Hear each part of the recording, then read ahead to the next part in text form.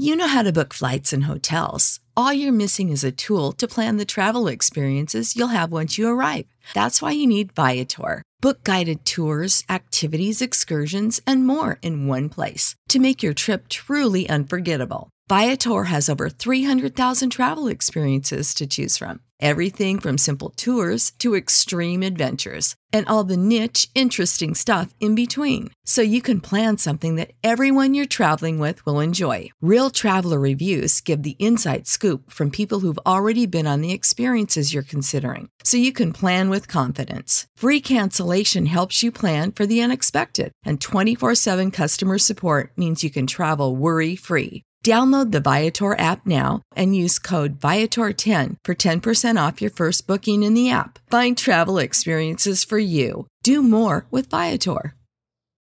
When you need mealtime inspiration, it's worth shopping Kroger, where you'll find over 30,000 mouth-watering choices that excite your inner foodie. And no matter what tasty choice you make, you'll enjoy our everyday low prices, plus extra ways to save, like digital coupons worth over $600 each week. You can also save up to $1 off per gallon at the pump with fuel points. More savings and more inspiring flavors make shopping Kroger worth it every time. Kroger, fresh for everyone. Fuel restrictions apply.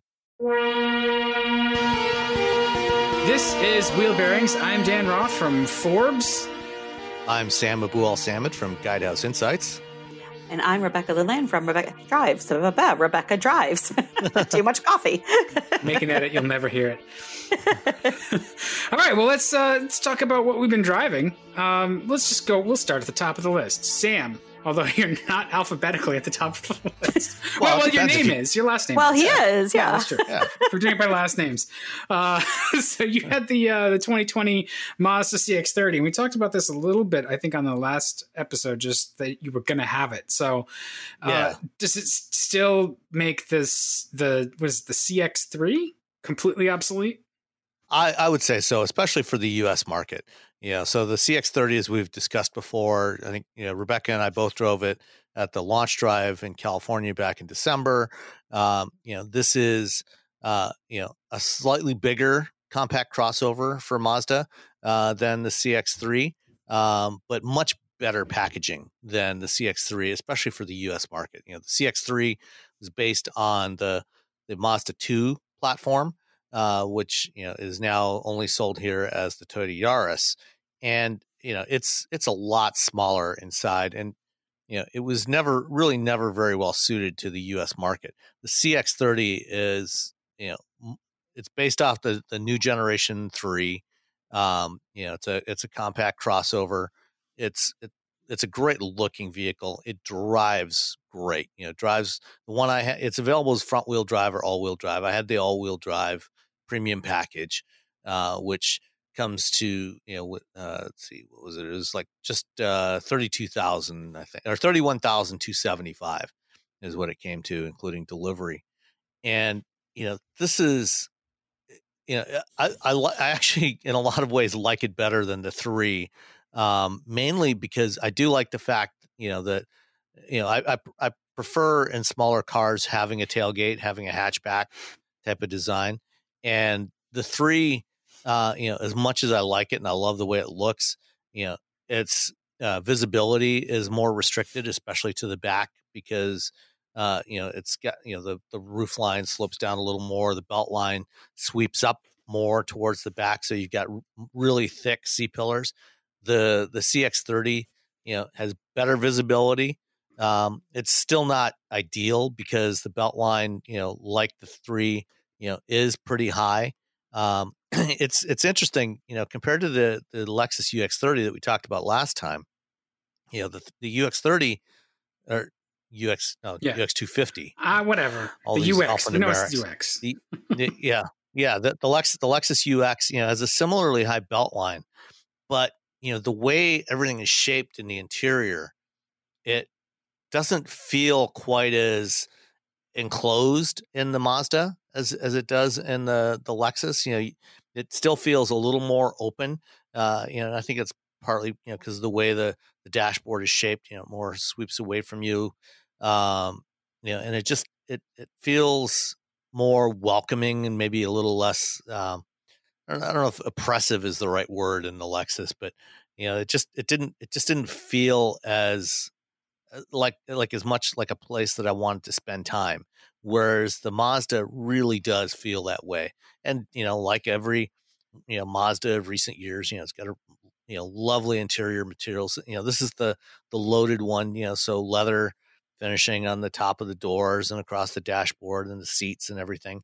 Soft touch materials everywhere, it fully equipped with, adaptive cruise control and lane keeping assist and all the other driver assists, a really nice heads up display. It's got features like, sign recognition, do you find that useful? Traffic signs for speed limits and stop signs and things like that. I do like having the speed limits show up in the HUD like that. Exactly. Things like stop signs, not so much. I don't find that particularly useful, but it doesn't hurt. It doesn't annoy me. And so it's doing same sort of things that that the latest edition of Tesla's latest feature addition to Tesla's full self-driving is doing, recognizing traffic signals, but it doesn't respond to them. It just gives you, an alert, just to make sure that, putting it right in front of you in case you missed the sign that you just drove past, to let you know what was there. And, I think sometimes I can't remember which car it was, but it would actually, would set the cruise via the road sign. Yeah. Well, there's a bunch of cars that do that now. The Lincoln Corsair and Navigator do that. I think the first one I had that did that was the Mercedes E-Class, that I drove about 3 or 4 years ago up to Traverse City for the management briefing seminars. Did that? It adapts the cruise control for this? Yeah, the camera would read the speed limit signs and automatically adjust the cruise control set speed to the new speed limit. Yes, and they have that a lot in Germany. I've done a lot of BMWs do that. Mm-hmm.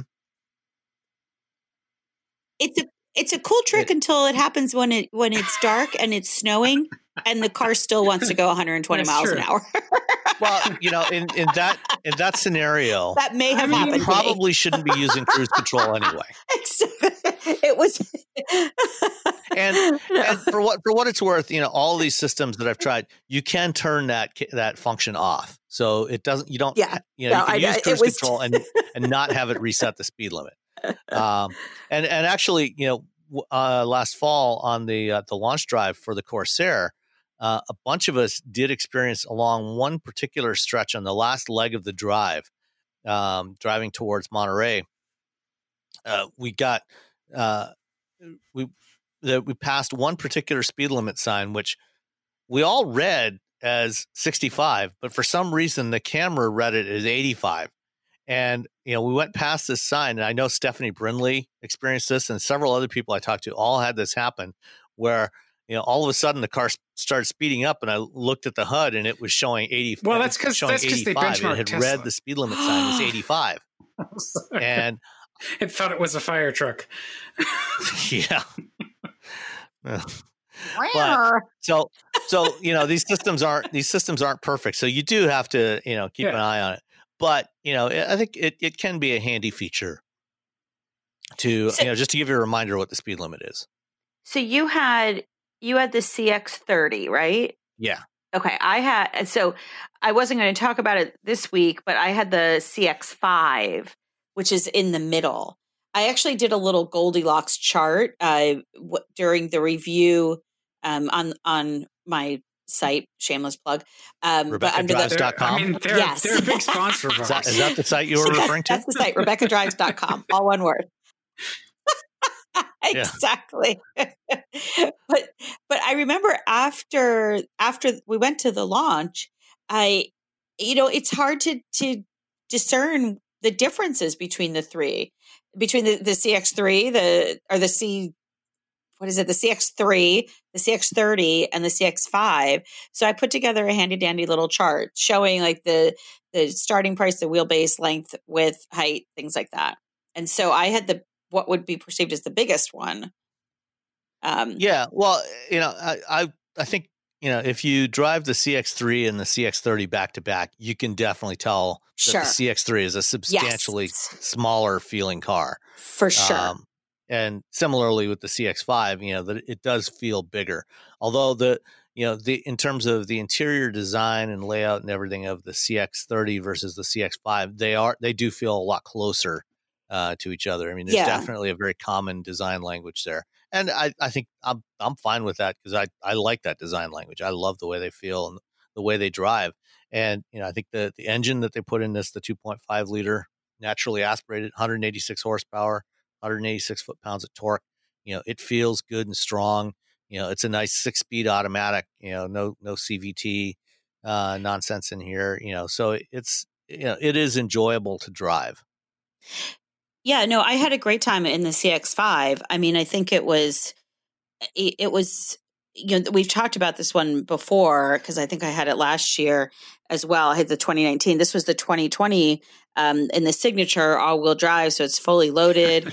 And it was just, I mean, those things want to go fast, and they're fun to go fast. It's one of those you do have to be conscious of your speed. But so the one that I had the 2.5 liter turbo engine, 227 horsepower, the 6-speed sport mode, Sky Active. It's so nice to not have a CVT with that ring. Yeah. And this one went for $39,000 with delivery. So it was. But again, when and we've talked about the pricing of the CX5 several times before, but the reality is that the rest of that segment is getting into that same price range as well. And I think if it came down to Ford Escape or Honda CRV, at the high end, or a RAV4, in that same price range, I personally would probably opt for the Mazda. I just like it. Yeah, well. So the other car that I had, because we've been gone a couple of weeks, the other car that I had was the Toyota RAV4 with the TRD off road, and with all of that, because it's got a lot of special packages to it. That one goes for $41,000. A RAV4 for $41,000. So, but the number one complaint I had with the RAV4, the TRD in particular, was that it was just incredibly noisy inside. I don't know if it had to do with the roof rack, and I'm intruding on your explanation time, but it's kind of related. Well, no, it's fine. Did the TRD off road did it have like all terrain tires on it? I was looking at that, and yes, it has. So it has 18-inch. They didn't actually. It's interesting. They didn't go into too much detail on the site and nor on the sticker on the tires. I knew that they were 18-inch. They were definitely they were definitely off road, but it was not tire noise. It was like I kept trying to close windows. It was maybe it was a roof rack then. Well, because that's my first thought was that the sunroof was open, and I kept trying to close the sunroof even though it was closed. And then when I actually closed the cover of the sunroof, it got quieter. And so that makes me wonder if it was just the aero with the roof racks is, it's disturbed. Yeah, I usually have that. So we have a Yakima rack for the Jeep, and I take it off as much as possible because it just makes noise. Yeah, I felt like, I mean, that was really the only thing that, because otherwise it was a blast. And I loved the way it looked. But I was really, really disappointed in how noisy it was. And the Mazda, the CX-5 was not. I mean, it's a nice vehicle. It's, you definitely feel the premium part, as we've talked about before, that Mazda is concentrating on. Yeah, they're really working hard to earn the prices that they're asking for at the top trims, the Touring or the Signature. Yeah. They're nice cars and they feel nice. They're good to drive. And they have that, what is it? The G vectoring. Yeah. Whatever. Yeah. The G vectoring is they're kind of an interesting little thing. I think we talked about it before.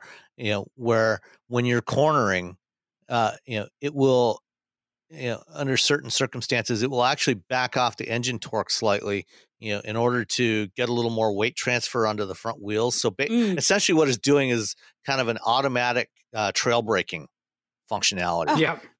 To put a little more weight on the front wheels to get a little more grip so it'll turn in better. So, yeah, and it works. It does. It absolutely does. Yeah.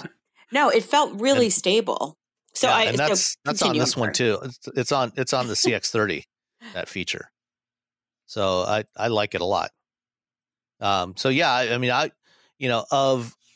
we talked, over the last couple of months, as you've driven cars like the Venue and, some of the other more affordable compact crossovers, that segment, the compact crossover segment is kind of split into two. So you've got the more affordable segment, like the Hyundai Venue and the Nissan Kicks.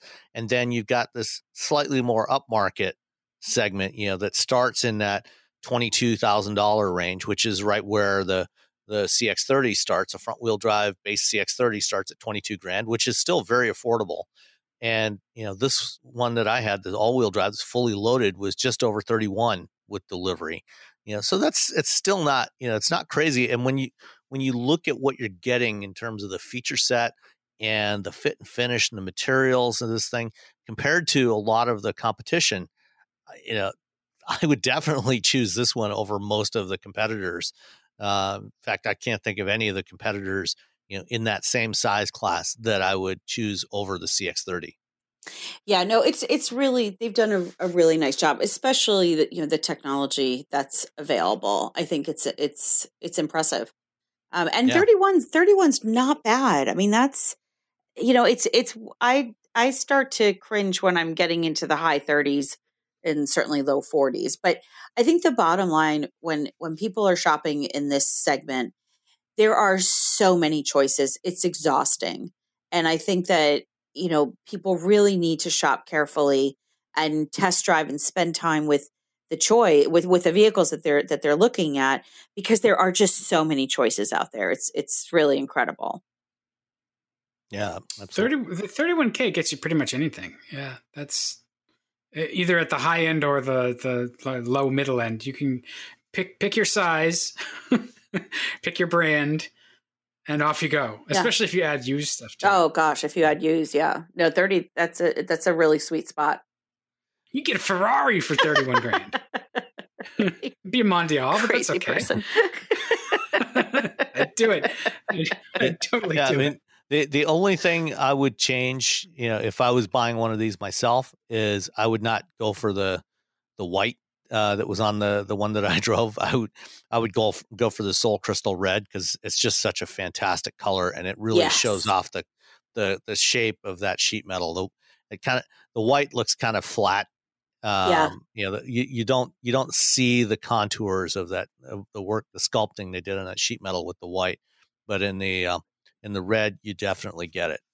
Well, and my CX5 actually had this. It had that gorgeous soul red crystal metallic, and then it had the Katura brown, where it's like the interior is both black and brown, and they did such a beautiful job with that. I mean, it really looks. I thought it looked really, really nice. I was talking to my accountant today, and he's like, "What's with the black and brown interiors on cars?" I started laughing. I said, "Do you not like it?" And he was not a fan, but I thought they did a really nice job on it. Well, that's why they offer more than one option. Exactly. That's what I told him. I said, everyone's palate is different. Yep. Well, what did he like? He's my accountant. He just wants a black interior. I was hoping he'd say something other than black. Another, in my search, when I come across a car with a black interior, it's just like it goes low on the list, because I don't like them. They look cheap. I don't like them, and they just get so hot in the summer. Yeah, I don't find that appealing, and I 100% agree, Dan.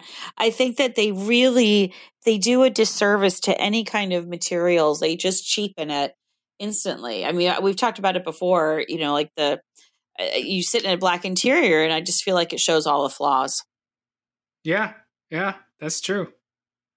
Sam, what do you feel? Are you part of the Black Interior Club? It depends. I'm not quite as offended by black interiors. I think it depends a lot on the material.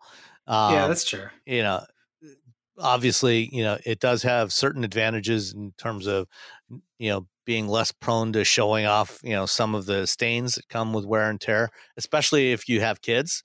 Mm. Um, I would certainly never get a vehicle with a white or a light colored interior. If my kids were still young, but they're grown and out of the house now, so I don't care.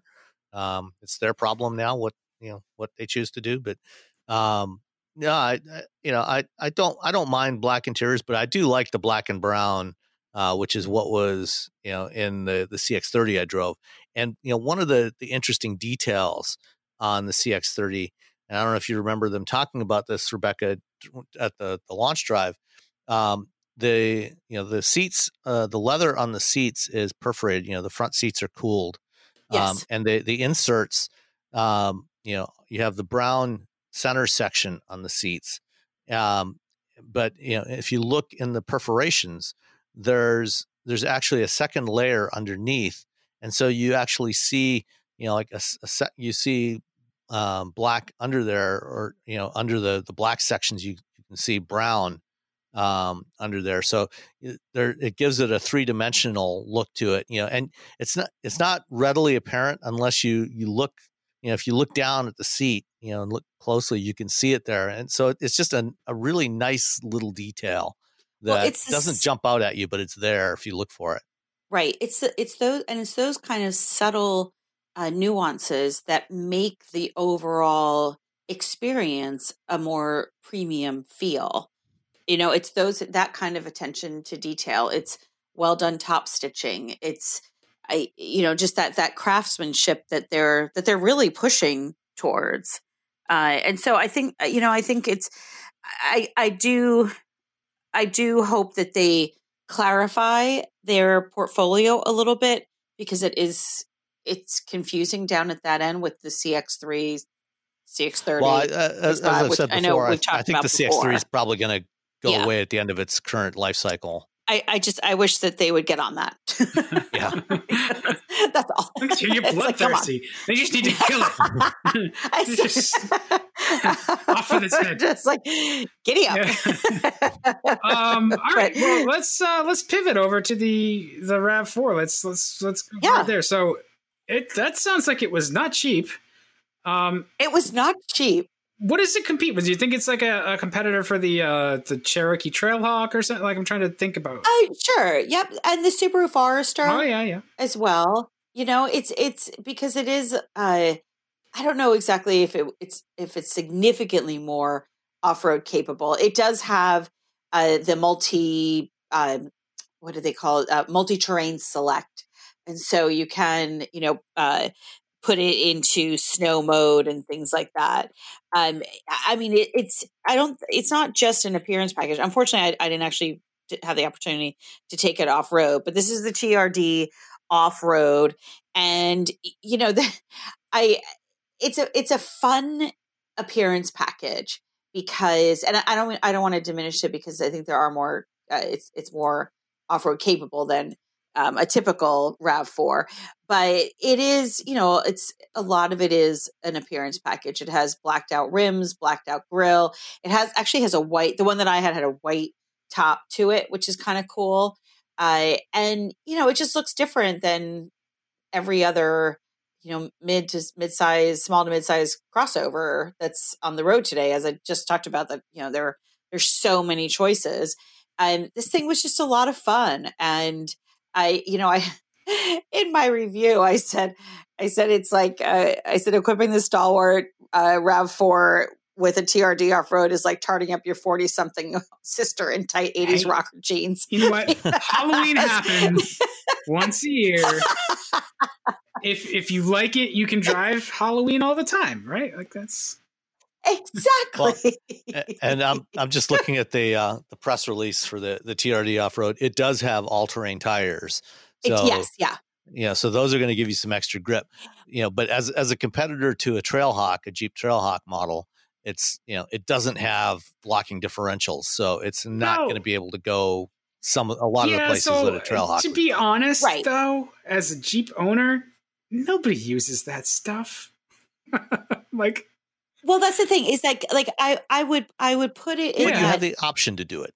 I would put it in that competitive category from an appearance standpoint, not so much from the well, and I think capabilities standpoint, because it's a Jeep. That's a I mean, big it's part of different. it, though, is like the appearance, I think, and just like people like that rugged look, and then with the different fascias that probably improve the approach and departure angles, and Exactly.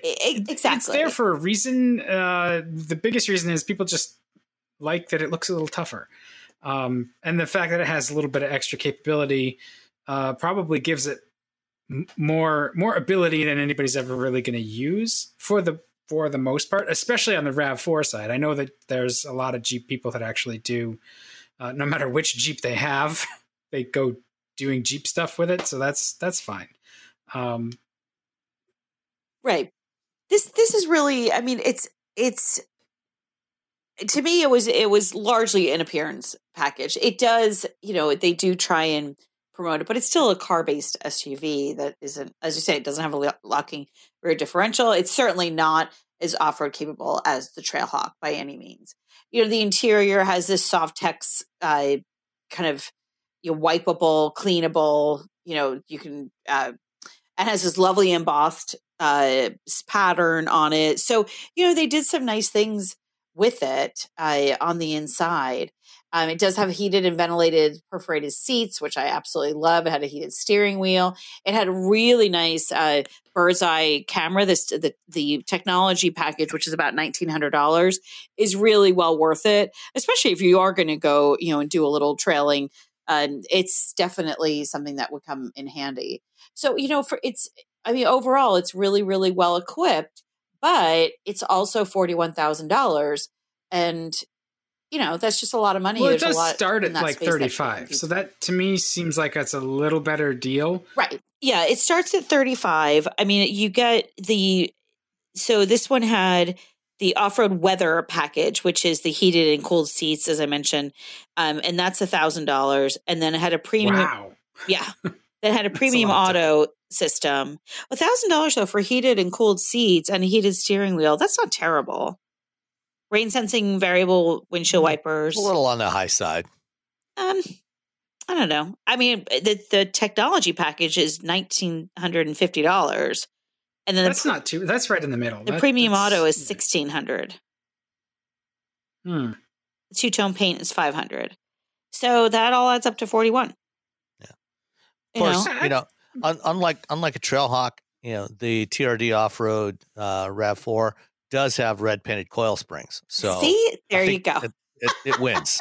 This is what cracks me up about the RAV4. For a couple generations now, like the RAV4 Sport has had the struts have been painted blue. So you'd be able to seem like, oh, we got the good stuff. And it's like, but this generation of RAV4, they've actually done a really nice job on it. It feels really solid. Every single one of them I've driven, from the hybrids to just the lower trims.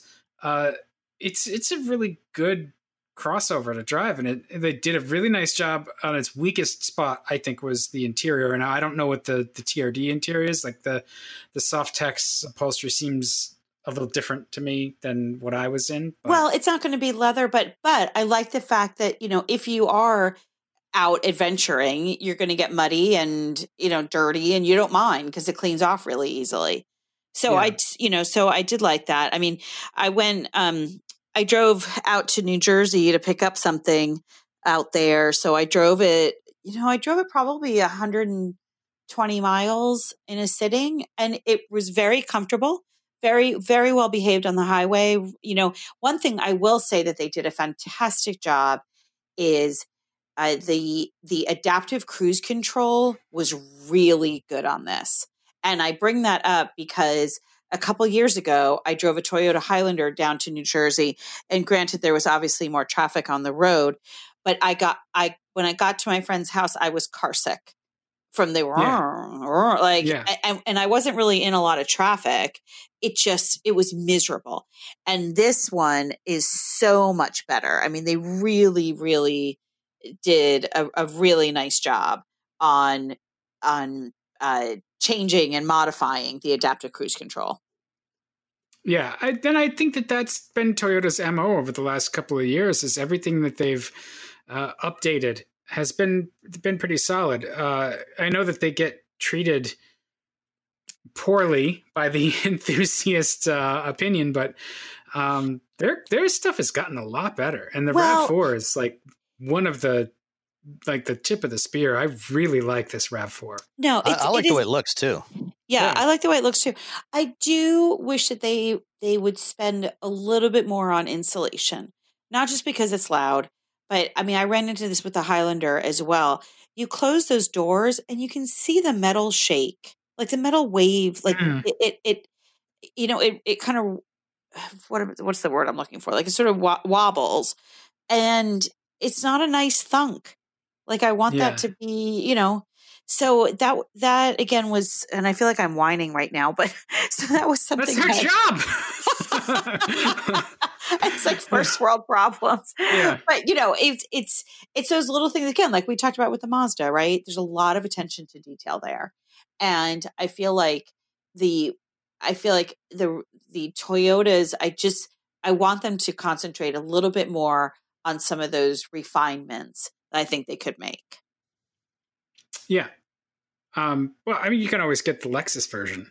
And then, yeah, sure. Yeah. Then it'll be refined.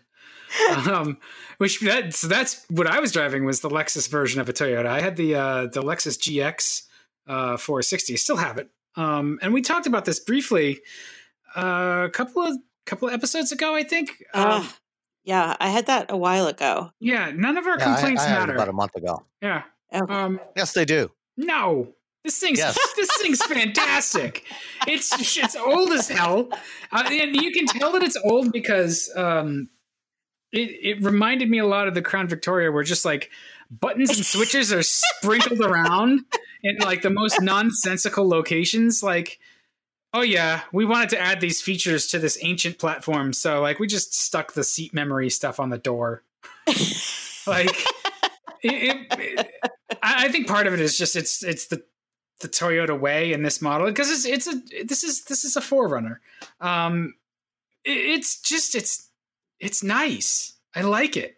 I'd rather have a 4Runner though. I mean, a 4Runner Limited is, again, it's quaint, but it's not bad. It's also not as expensive. No, but this is not terrible. It starts at like $53 for the GX 460. I mean, and you get that, like we talked about, that weak 301 horsepower V8. Who cares? It sounds good. It makes enough torque. It eats a ton of gas. Ton of gas. But it's smooth. It's paired really well with its transmission. It's very comfortable. I really like the seats. It doesn't hurt that this one is like a white pearl metallic with red leather interior. I'm like, okay, somebody picked good colors, which makes it easier to stomach the fact that it's old, but it doesn't really matter, because it's like, I think that it's what people are expecting for the GX. It's a known quantity. And have you ever heard a Lexus owner complain? They love their cars and their dealer That's experience. just because they're baby boomers and that's their jam. This is totally a boomer rig. Absolutely. Yes, exactly. Yeah. And they never question their decisions because they always have to look smart. Listen, they were told that they were. But you don't want to go down this path.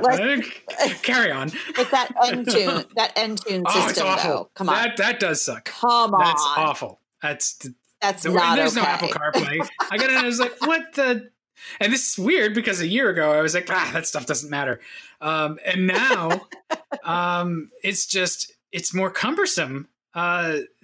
So I'm a late bloomer in that sense, but you really miss that stuff when it's not there. And then the only nav systems that have gotten lost on me in the last few years have been Toyota Nav. It's just not good. And this is really old Toyota Nav.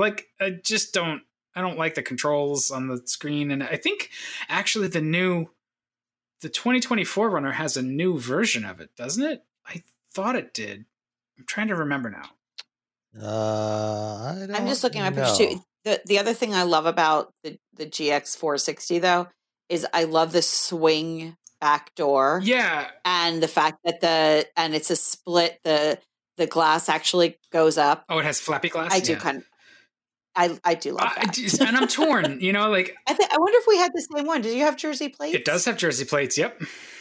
I don't know how many miles are on it. wonder- I mean, thank you, Toyota and Lexus. Because I'm looking at the pictures. Yeah, mine had red It interior. looks good. It's a beautiful.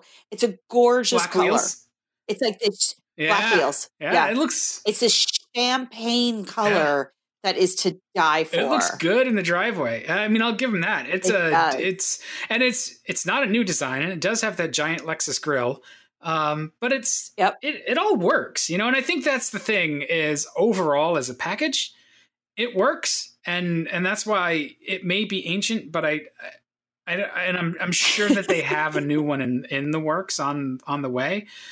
But if it's satisfying customers, there's not really anything wrong with it other than it could use an infotainment upgrade, really. Like functionally, right. It's pretty good ergonomically. There is this weird strip in the dash that you expect to be something because it's like this in the middle of the dash, right? There's like this black plastic panel, and it's almost like a ruler, you know? It's like 2 inches high by like, I don't know, 8 inches wide or something. And all it's there for is the LCD number display for the heating. It doesn't do anything else. There's no other buttons or anything, and it's just like I'm glad that there's not extra stupid touchscreen buttons, but like that seems to be a pretty big waste of space to me. And like those are the things where yes, if you wanted to pick it apart, it does. It's got these things about it that just are very just archaic now, and so it makes you laugh a little bit. But as a functional vehicle, I think it's good. It's definitely got off-road chops. You know, it's a 4Runner, and it has all the different switchable modes. I think it actually has lockable rear and center diff. Yeah, it does have locking. So diffs, you can get super stuck with this and be comfortable about it. I don't know. I had to go. I had to go pick it up, and I had a couple of other things to do. So while I'm still freaked out about picking up an infection, it's a lovely car and it's a lovely way to spend time. So I dropped the Venue off, which I liked the Venue, but I was driving this back. I was like, all right, like we'll take the back roads home instead of just getting this drive over. And I'm trying to like, I'm just appreciative that the fleets are still, you know, available to us. So thank you, Toyota, for that. But it's for sure. It's definitely it's got a lot of character.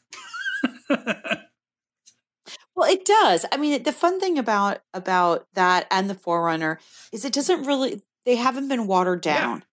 Yeah. You know, it's still a truck. And you just don't see that a lot on the road anymore.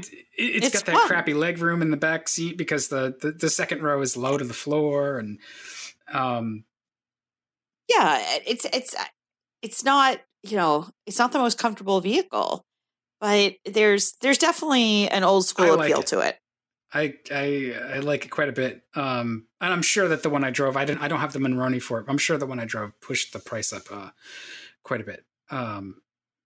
If it was the same one that I had, it was just over 71. Yeah, that probably makes sense because it was probably the GX 460 Luxury, and that starts at 65. So, but right, yeah, that's exactly. And I honestly think like for all of its flaws, because it definitely has them, it's probably not going to break. It's probably going to just do what it does for a very long time. And I think that it's just going to deliver you what you want. Like it is trucky. It's as comfortable as it can be. It rides a lot softer than the 4Runner it's based on. It doesn't tow all that much. It's like 6,500 pounds. But that's enough. Like that's a small camper or a boat, a small boat. So it'll do most of what most people would do with it anyway. So now, do you? But when you think about the competition, though, right? Like the GMC Yukon, the Audi Q7, I mean, what do you think about, do you purchase the Lexus because it's a Yes. Lexus, and because it's reliable? And what about resale? What do you think on resale? I think on something Lexus like has good this? resale. I think Lexus. Yeah, but on this, I think this is a particular buyer, though. Like it's very much Yeah. like how I'm sort of like sniffing around for an E-Class Benz wagon. Like that's a particular Right. buyer. Like, yeah, no, that's a very so valid if point. you want It this is. thing, because you could get. I'm not sure that there's really a Lexus. There's not really a Lexus analog to the Highlander, though, right? Like that's true. That's kind of a hole in their lineup. Right. Right. The RX That's true. Yeah, started the RX that has. way. Yeah. And it's still basically based on the Highlander platform. And that's right. There's the long wheelbase RX now too. Does that have 3 rows? Yes, it does have 3 rows. I'm not sure. Does the 3-row RX actually even have a longer wheelbase or just a longer body? It could be just. I think it's just body. a longer body. Oh, it's a longer body. Yeah. Yeah. That's the worst Lexus there is. I do not like the RX at all. No. But, well, it's not that popular either. No, it's only the top selling car. Look, my mother told me the other day that I was a contrarian from the day I was born. I was like, no, I'm not. But that's absolutely true. Yeah, but I think honestly, like coming back to resale, the Lexus resale has to be better than Audi. Audi resale is just like like a stone. Well, Audi is lease. Yeah, that's true. And they lease it, and then they lease it, then they sell it, right? Like they get 3 bites of the apple. And I think that coming from European cars, the Lexus might be like an oasis, right? Because you get that Lexus dealer experience, which is very fine-tuned. Audi also has a good dealer experience depending on the dealer, but I've heard nothing but praise for Lexus dealers to the point where even if you didn't really like their cars all that much, like you're going to get a pretty decent car and you're going to get treated well. So it has its upsides. Well, and that's something that's been part of the Lexus experience from day one back in 1990. Yeah. Right. Is that the whole experience, the customer experience around the dealers. And that's something that, other manufacturers have tried to emulate with varying degrees of success or lack thereof. Yeah. I mean, premium brands generally will treat you pretty well across the board. But I mean, just the local Lexus dealers, just people I know with Lexuses, they just rave about it. It's like a guy I know bought a used LS 460. He's like, they treat me the same as a new car buyer. Like they'll come pick it up, they'll leave a car, they'll bring it back. It's all detailed, and like those are nice touches that you do get that at some other premium dealers too. So I don't know. I like this thing though. It's got character. It does have character. That it does. I don't know that I mean, I'd be fine driving it. I don't know that it's a great road tripper. It's a little short. It's a little, so if you try to use all 3 rows and put some gear in it, it's going to be tight pretty quick. Yeah. But yeah. All right. So good. We've had a nice array of automobiles in our garage. We should move on to some topics. And I love the first topic in our list, which it comes from Jalopnik. And so their headline is awesome. Yes. But basically, always, Georgia has just decided that any teenager who wants to drive can drive. Because Georgia, it's not quite as black and white. But, because why not? Okay. I would have loved this when I was 16. I was sneaking the car out of the driveway. Yeah, but I mean, to anybody that cares at all about automotive safety, the last thing that we should be doing is making it easier for American kids to be able to get a driver's license. It should be getting harder. What's the reasoning behind it, though? Like, what's their reason for opening it up? There has to be a legitimate kind of, besides just making fun of them. Well, it's apparently because of the coronavirus. The executive order issued by the governor, Brian Kemp, said effective immediately, the provision of the code requiring the Department of Driver Services to examine every applicant for a driver's license with a comprehensive on-the-road driving test. And, right there, I mean, driving tests in America have never been particularly comprehensive. But anyway, is hereby suspended, and applicants for a driver's license shall not be required to complete a comprehensive on-the-road driving test, providing all other requirements outlined in the code are met. This provision shall expire at the conclusion of the public health state of emergency declared in the executive order of March 14th and renewed by executive order of anyway. So it's because of the coronavirus pandemic. They're saying, don't bother going to the DMV. If you pass the written test, you're good. Go ahead and drive. Okay. And, I mean, that does protect the people who are giving the exams, right? There is that, like, keeps them. Right. But why should we let kids drive if they haven't actually demonstrated, at least to the degree that they have to demonstrate it as part of an American, driving exam, road test, that they actually know how to operate a vehicle? I mean, is it that imperative that a 16-year-old actually be able to get behind the wheel right away, that they can't wait a few months? I mean, I think that there is some presumption of parental oversight. That's a pretty big presumption. And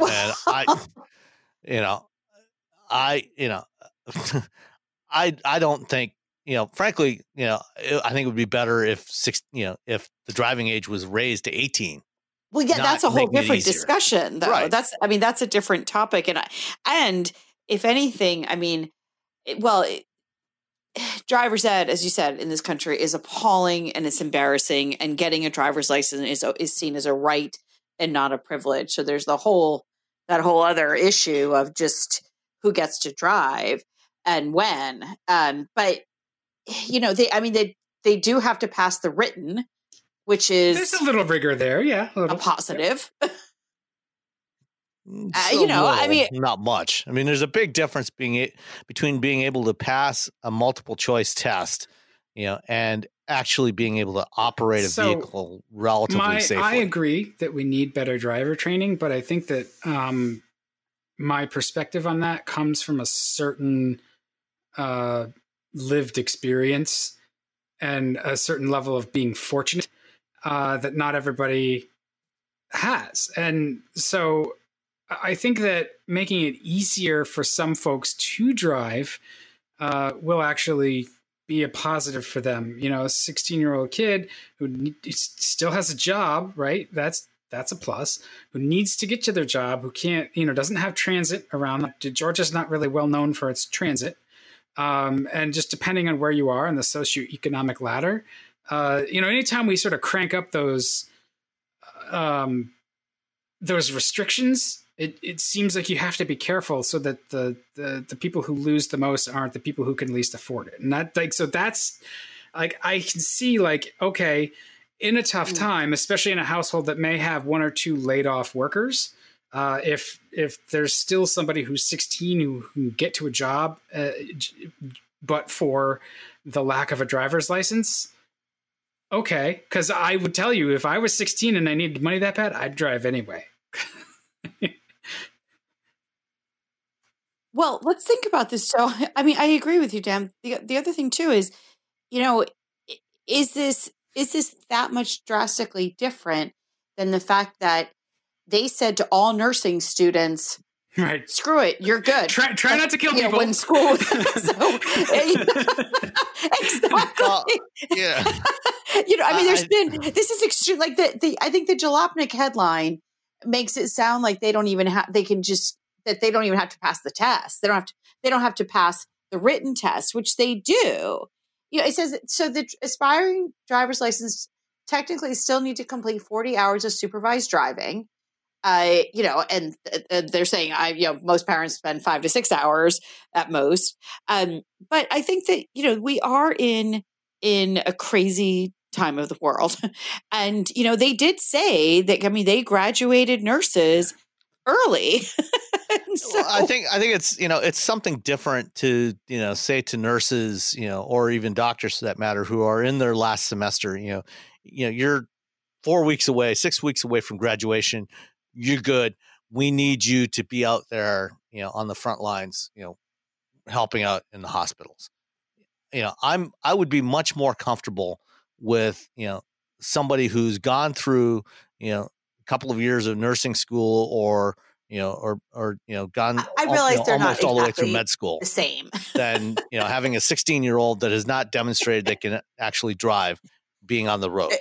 Right. But I recognize that they're not the same. My point is that we are in a bit of unprecedented time. And, again, it's the idea, where does the kid get the keys?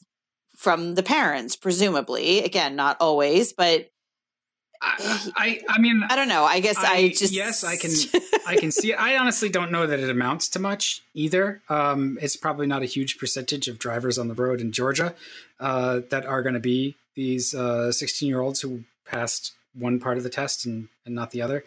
And I think honestly as well, if they're driving the family car and they're trying to be responsible, they're not going to be taking too many risks. So there's some of that.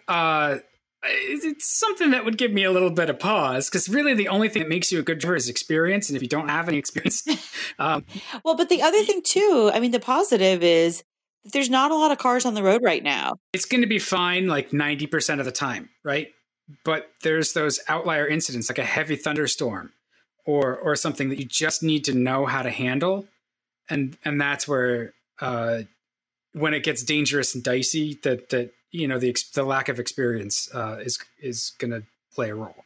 But that's whether they pass the test or not. I mean, that's true. Whether absolutely, that's true. And the positive here is that there are not a lot of cars on the road right now. I mean, I was talking to somebody. I'm like, listen, some of my girlfriends in Saudi Arabia who only recently got the right to drive, or the privilege, I should say.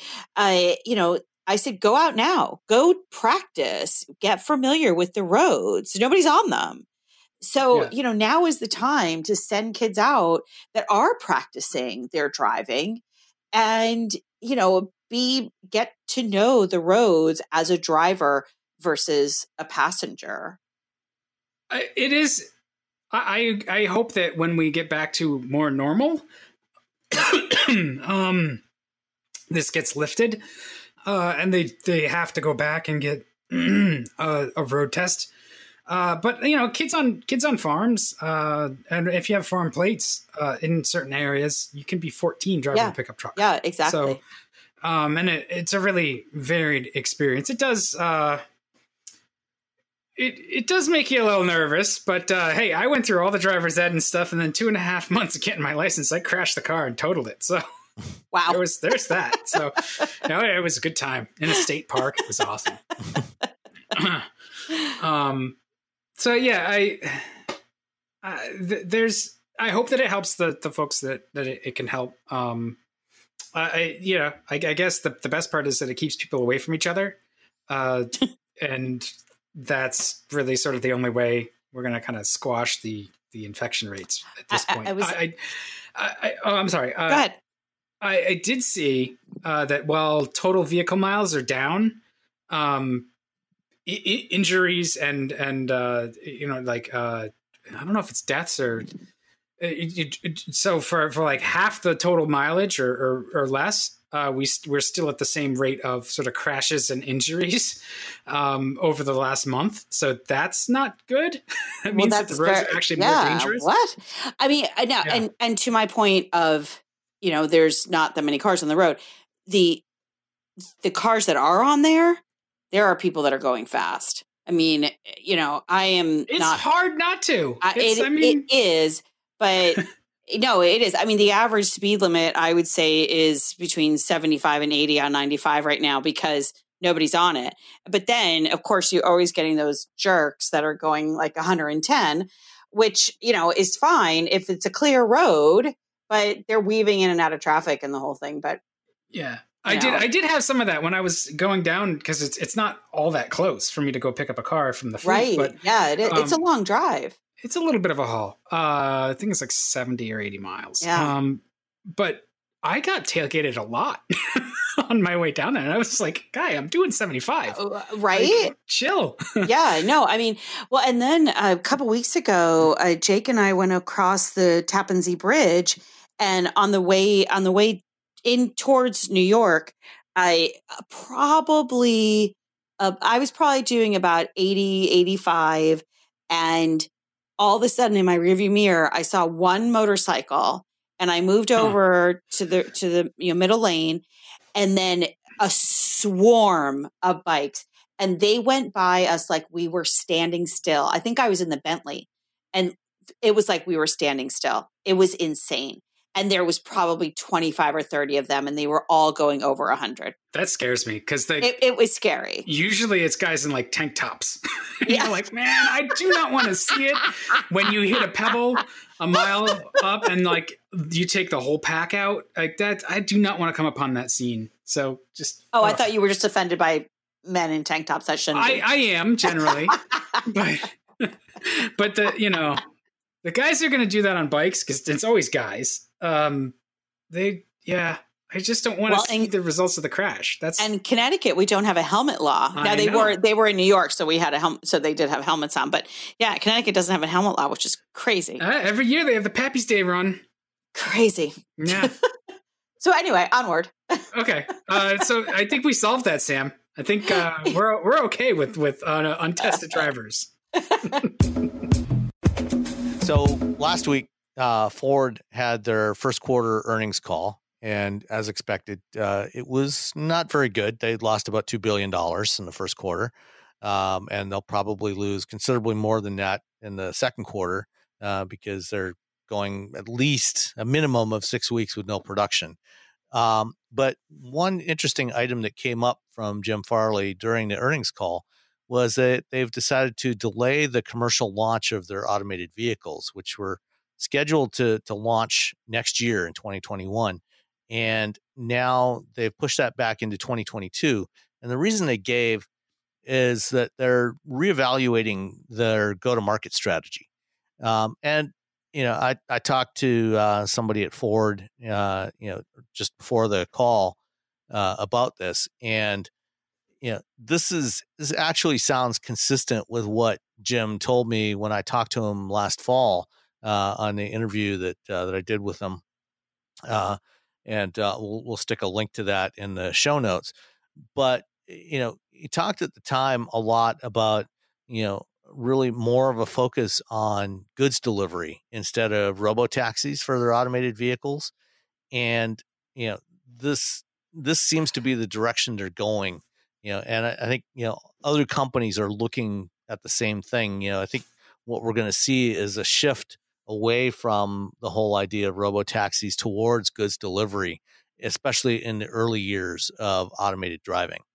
That's probably where the demand is, right? Is logistics. Yeah, absolutely. Versus just trying to move people. Well, especially, yeah. I mean, we've talked about this before too. Like, it's a good place for this technology to live for a while.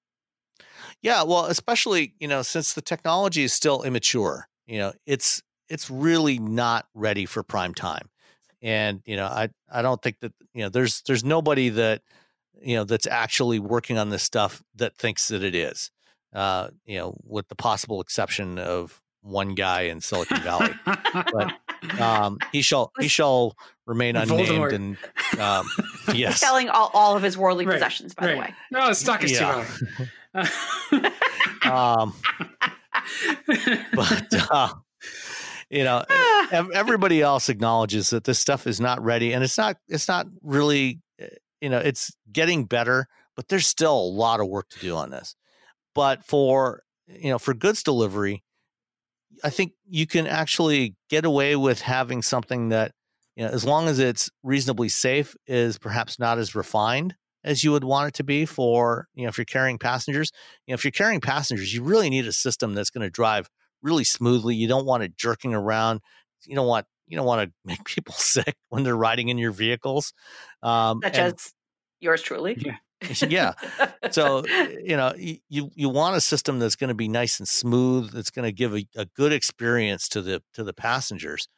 And, if all you're doing is carrying passengers or carrying packages or groceries, it's not quite as big a deal, if maybe you brake a little bit too hard or, you change lanes maybe a little bit too aggressively, things like that.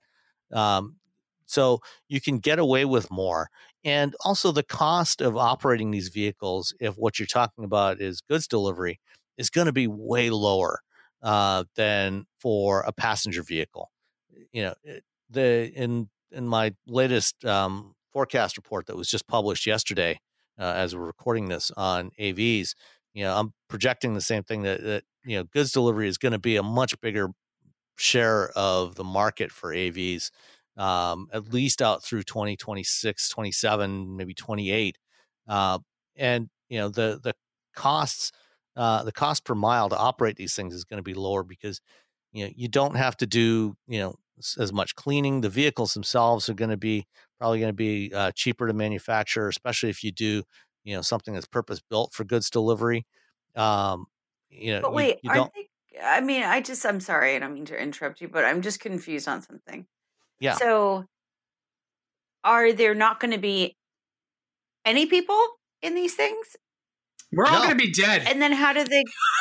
How do the goods get to the front door then, or whatever door you bring your? Think about it, more like an Amazon locker on wheels.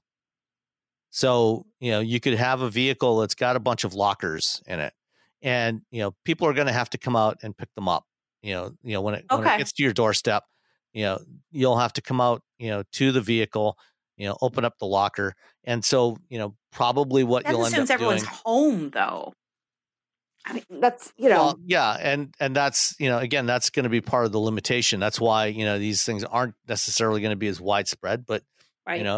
If this pandemic goes on for a while, we probably will be home. I do think though, it's a really curious shift because up until up until about December, right? The prevailing wisdom was that Lyft and Uber were just doing fine and they're carrying passengers and the real way forward for those companies kind of has always been some sort of logistics use versus carrying just passengers like a taxi. Well, I was on a call yesterday morning with some people here in town in Greenwich, and they were mentioning in particular that Lyft is struggling much more than Uber because Uber has Uber Eats and they're getting revenue from Uber Eats, and Lyft doesn't really have anything like that. So they were talking about the profitability and comparing them, and Uber's doing, obviously everybody is doing poorly, but Uber's doing less poorly because of things like Uber Eats. That's a good point. Yeah, that's absolutely true.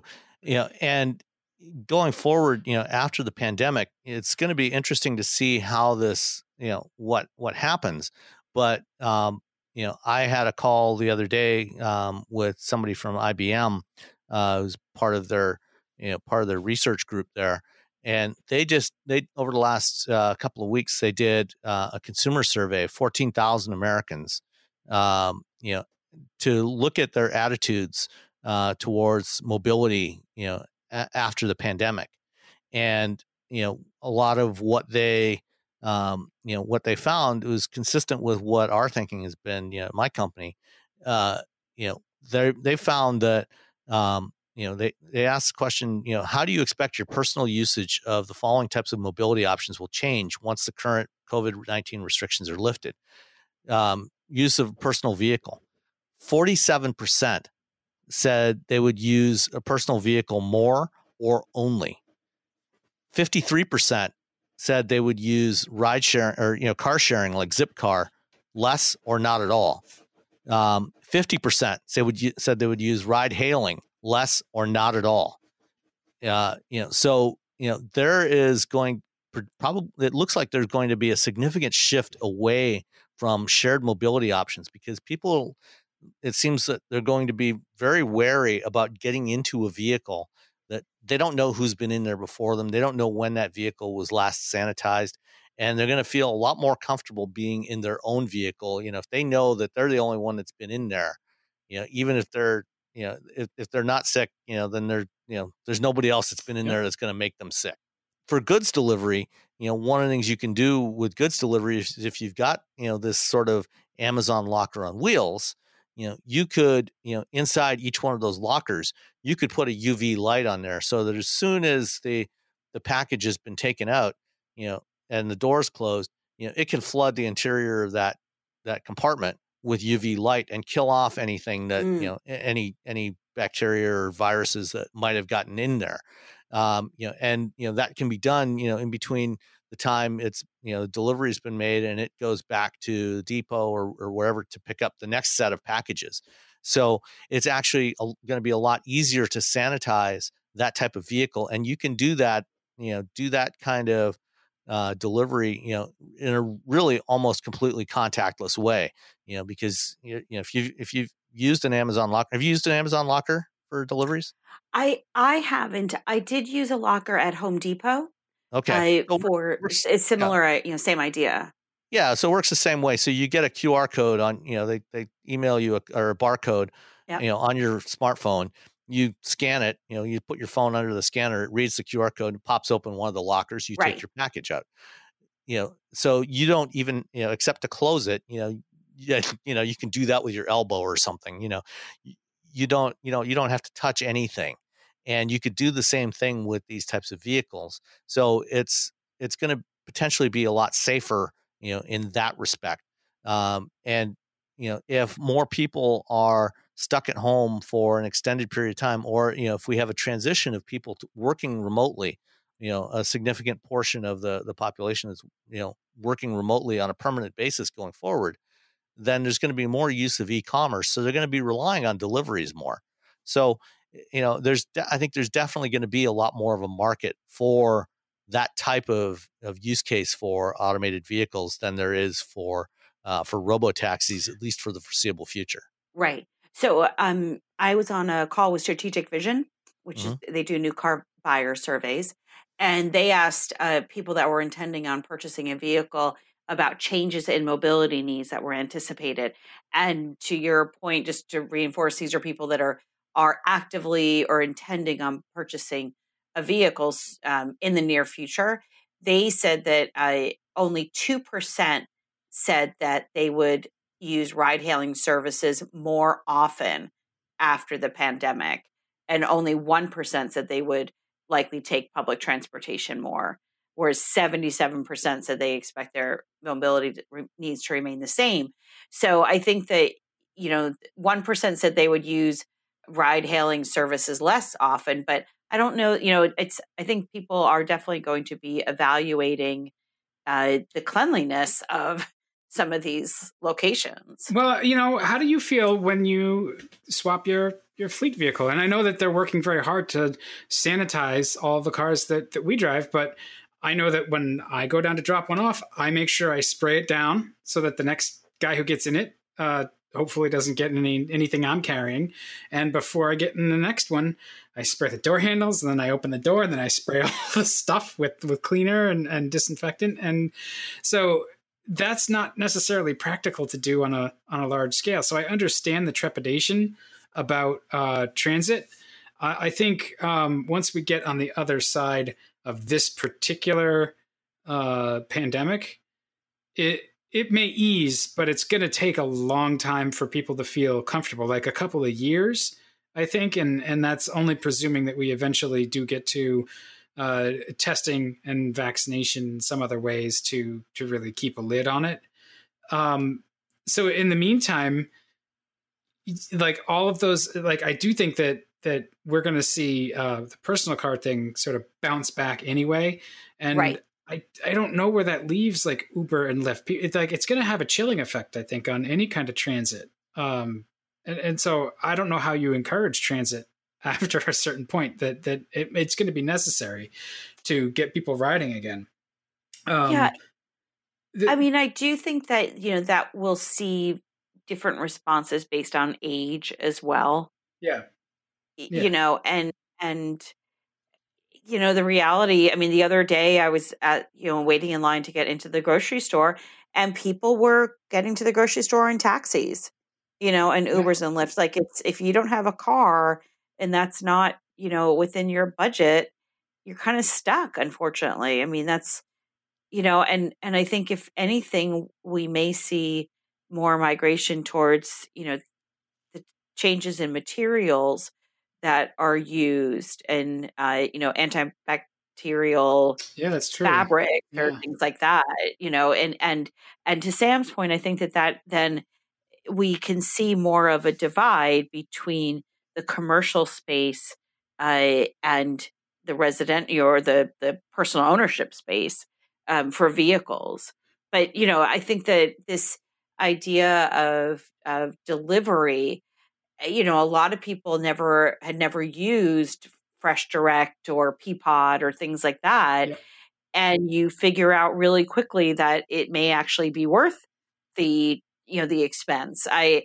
If it saves you time and money and keeps you out of the grocery store. Yeah, and that's like what we've been doing is just we go to the grocery store and they'll bring them out to us. They'll Uh-huh. deliver your order to the Right. car, and then we've ordered some with like Target and stuff through Shipped, and just it's expensive though, so not everybody can do it.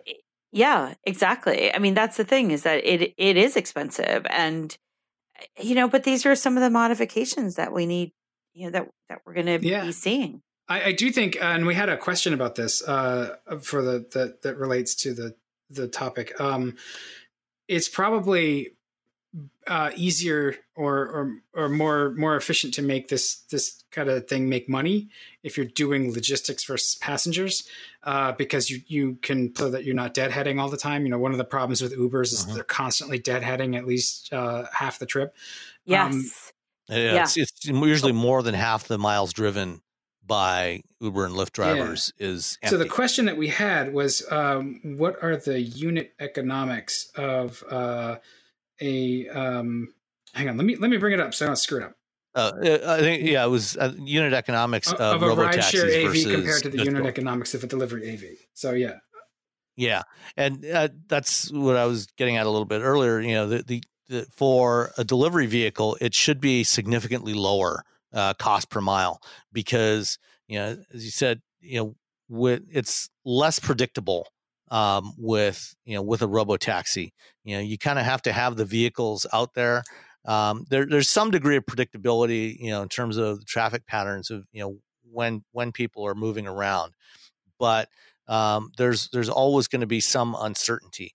Whereas with a delivery vehicle, even when there isn't necessarily demand, you can have it at the warehouse or the store or wherever, ready to go when needed. So at least it's not, racking up empty miles.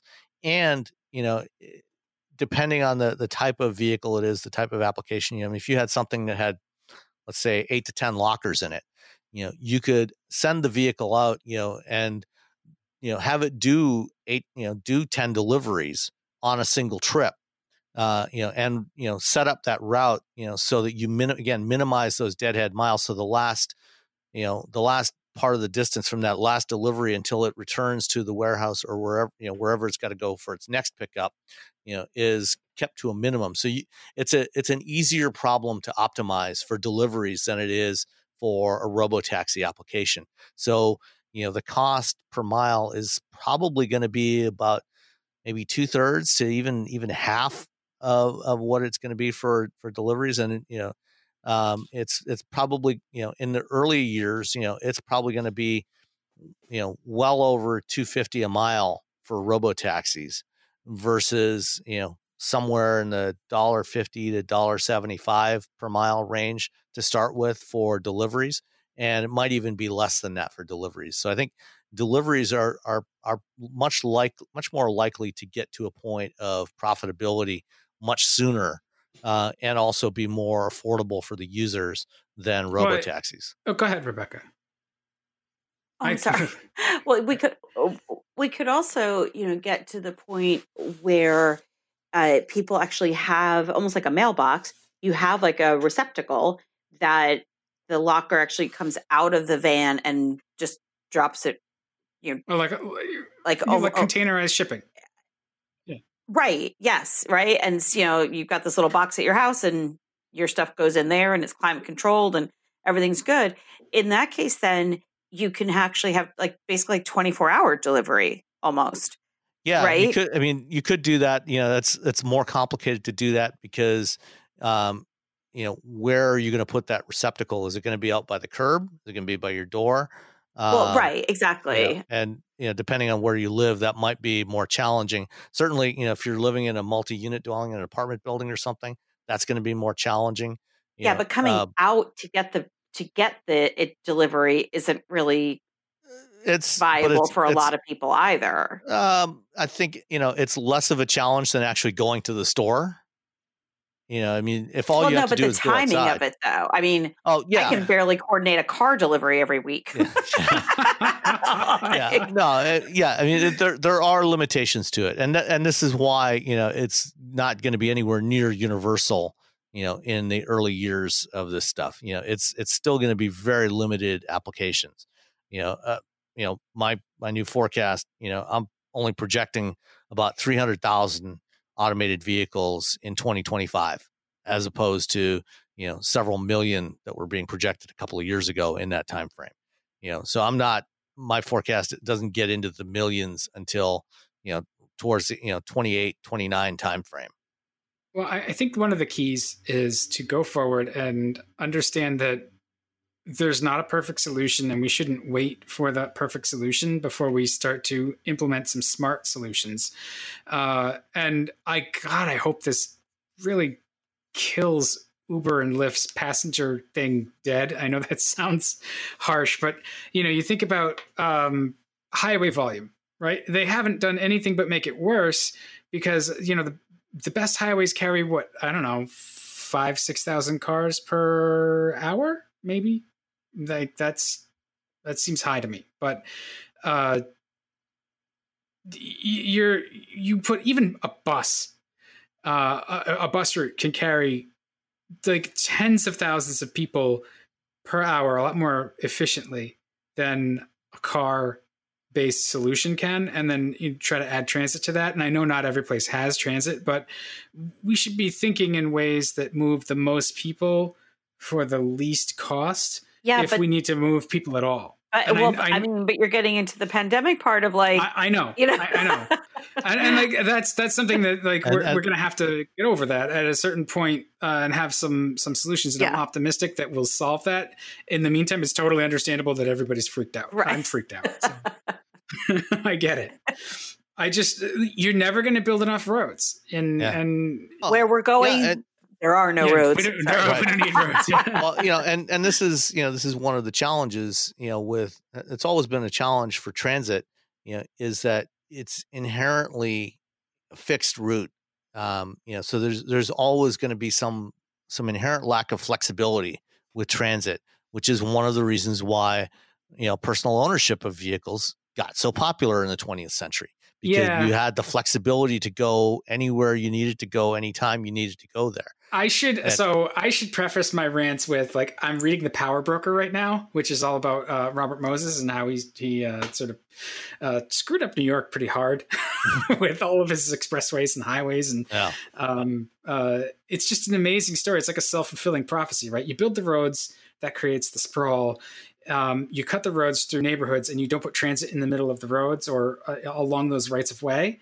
All of a sudden you've taken neighborhoods that are, dense and walkable, and you've cut their heart out. And so, you do have sprawl. You shift the people around, because whereas, if there's a transit line that gets you into the city from, let's say one of the boroughs of New York, right? So if you're in Queens and you want to work in Manhattan, there's transit lines that can get you there. If that transit line doesn't exist and there's only a highway, then you're driving farther and farther away.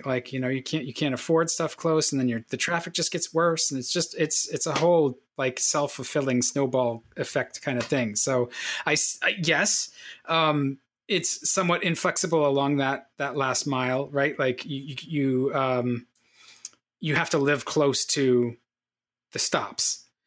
I don't know that that's necessarily a detriment. not you don't necessarily have to live close to the transit stops, but what ideally what you want is a system that can minimize the friction, because what you want is a multimodal system, right? And a system that can minimize the friction in between those modes.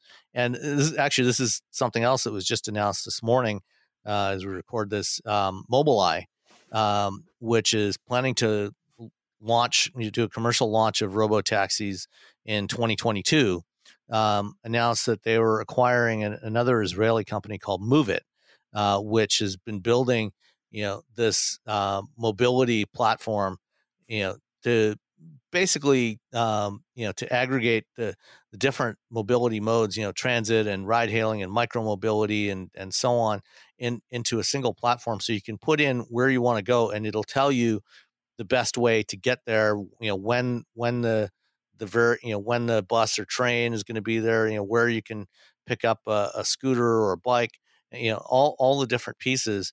And they want to integrate that with what Mobileye is doing with the robo taxis and make it, part of this larger ecosystem to keep that friction to a minimum for people so that they will be more likely to use that, to avoid using their personal vehicles for an entire, to go to the final destination. Yeah. You can maybe use it, for that first part, to get you to a train station and then take the train or a subway or a bus, into the city and then take a scooter, the last mile, or whatever modes you happen to choose and whatever is available in a given city. Yeah, I would. I mean, I live on a transit line. I live on a commuter rail line. The problem is, like you're talking about friction. Like I could even walk there. I'm like a mile and a half or 2 miles from my house to the station, and then from there I've got to take commuter rail, and then I've got to switch to like the local Boston subway, and they're not exactly the same thing. I got to pay fare on both. So it's like all of a sudden, it's economically the car is so much cheaper. It's just I pay in time versus actually, and it's I wouldn't get there any faster either. So I hope well, there's the element of convenience too. Yeah. I mean, it's not just, I know like in the city in New York, I would see people would come off the train from Connecticut, and then there's the whole city bike thing, like all those rental bikes just lined up, and it's actually it's people are so funny. They sort of sometimes there's no bikes, and so there's like it's unmarked, but everybody knows where you're supposed to stand for the next bike. Huh. And and as the next bike comes in, the person returns the bike close to where the line begins, and then somebody else takes it and goes off with it. But it's that before, I don't know what that person was doing before to get to their office. They obviously aren't using the subway, and thankfully they're out of a taxi. They're riding a bike for that last mile. But it was very, it was a little bit of a social science project to just sit there and watch sometimes how that worked and really worked seamlessly, and people were polite and and this is oh my God, this is New York. New York. They were like, I do. The place that you just leave places just bugs me though. It's just like, why are you leaving your crap here? Oh, I hate those. Jesus, No. This it's not like those scooters, the Lime scooters and stuff. No, this is like there's bike racks, and you have to put the bike back in. It's a dock system. No, they're city bikes. Actually, they have to charge too, right? They're e-bikes. Right. Yes. Yeah, and more of that. That's great. Like not everybody can do it, but a lot of people can. And like given the state of my health, I could really stand to ride a bike more. So. Well, I think I would love to see opportunities of where these things are possible, because I think it's rare for us to have a macro solution. A car even a car isn't even a macro solution. There's places that you don't want to have a car, like in Manhattan. But, where we have pockets of opportunity to try these things out, to make these systems available, I think is great. And you kind of figure out what works best in what location. Yeah, and this is what's happening right now is we've got a lot of different experiments going on in different places to see what works. And the solution, there isn't going to be a single silver bullet solution. It's not going to be autonomous vehicles. It's not going to be scooters or bikes or buses. It's going to be a mix of all these things. And what companies have to figure out is, how do we make all these things coexist in a way that is usable for the most number of people, and to get people where they need to go in the most timely and affordable fashion. And so it's a tough problem. That don't anybody who says that, oh, we just gotta write some software and flip a switch and it'll all be good, that's nonsense. Oh, nice catch. This is going. This is going to be a very difficult problem. This is going to be a very difficult problem to solve, and it's going to take time and a lot of effort and experimentation to figure out the right solutions. And right now, super low demand and also super low gas prices aren't really doing any of these things a service. I think the last thing that I just kind of wanted to touch on was in terms of the state of EVs, really, and adoption. I think it's going to flatten adoption for EVs for the short term. And we just saw that really exciting Rivian and Lincoln project kind of die because there's no business case for it. Well, that's the problem, is that with everyone losing billions of dollars, you can't, you have to focus on things that are going to make money today. And you're absolutely right. With gas prices so low, I maintain that we have not made the case for how an EV is better, more convenient than an internal combustion engine. It may be better. It's better for the environment, but even then, where do you get the electricity from? At least for consumers, for the average consumer, it's not necessarily, a better solution from an economic standpoint. But for a lot of fleets, for commercial operators, that's a very different story. Well, again, we're on the commercial side versus the personal side. But I think this is part of why Ford decided to drop the Lincoln Rivian program. And, I think what we're going to see is more focus from Ford on commercial vehicle electrification. They're going to do, the Mach-E is still going to go ahead. But, next year when they launch the F-150 and the Transit electrics, that's, I think, where you're going to see a real push from Ford on the EV side, is with those kinds of vehicles, because those customers are the ones who are, they're putting a lot of miles on those vehicles. They're going to see the benefit of the lower operating costs. Well, and those customers can also afford the increased cost because of the way business economics are structured. It's less of a hit when you're purchasing a fleet of vehicles for a business, or even just a single pickup truck or two for a farm. The bookkeeping is slightly different. So if the EV version is a little bit more expensive, but you can charge it on your own solar on your farm or wind. I don't know how many farms have wind, but they'd be surprised. A lot of them do. Yeah, but that initial investment, though, whether it's commercial, a municipality, a company. Right now, everyone's sort of on their knees for the most part. So I think that we still will see a delay in those kinds of purchases, unless they need them right away, even fleet purchases. Yeah. There's also a case to be made, like we were talking about still, being freaked out about catching viruses. EVs, if you charge at home, and the majority are charged at home, you don't have a bunch of different hands like you do on a gas pump. Now, if you charge at a commercial charging station, it's about the same. It's a wash. There's a lot of other people. If you touch those things, it's your fault anyway. Who touches those things? That's disgusting. Well, you have a glove. Right? You have something else. Oh, sure. Anything but your fingers. Um, I just try to get the fuel in the car by osmosis.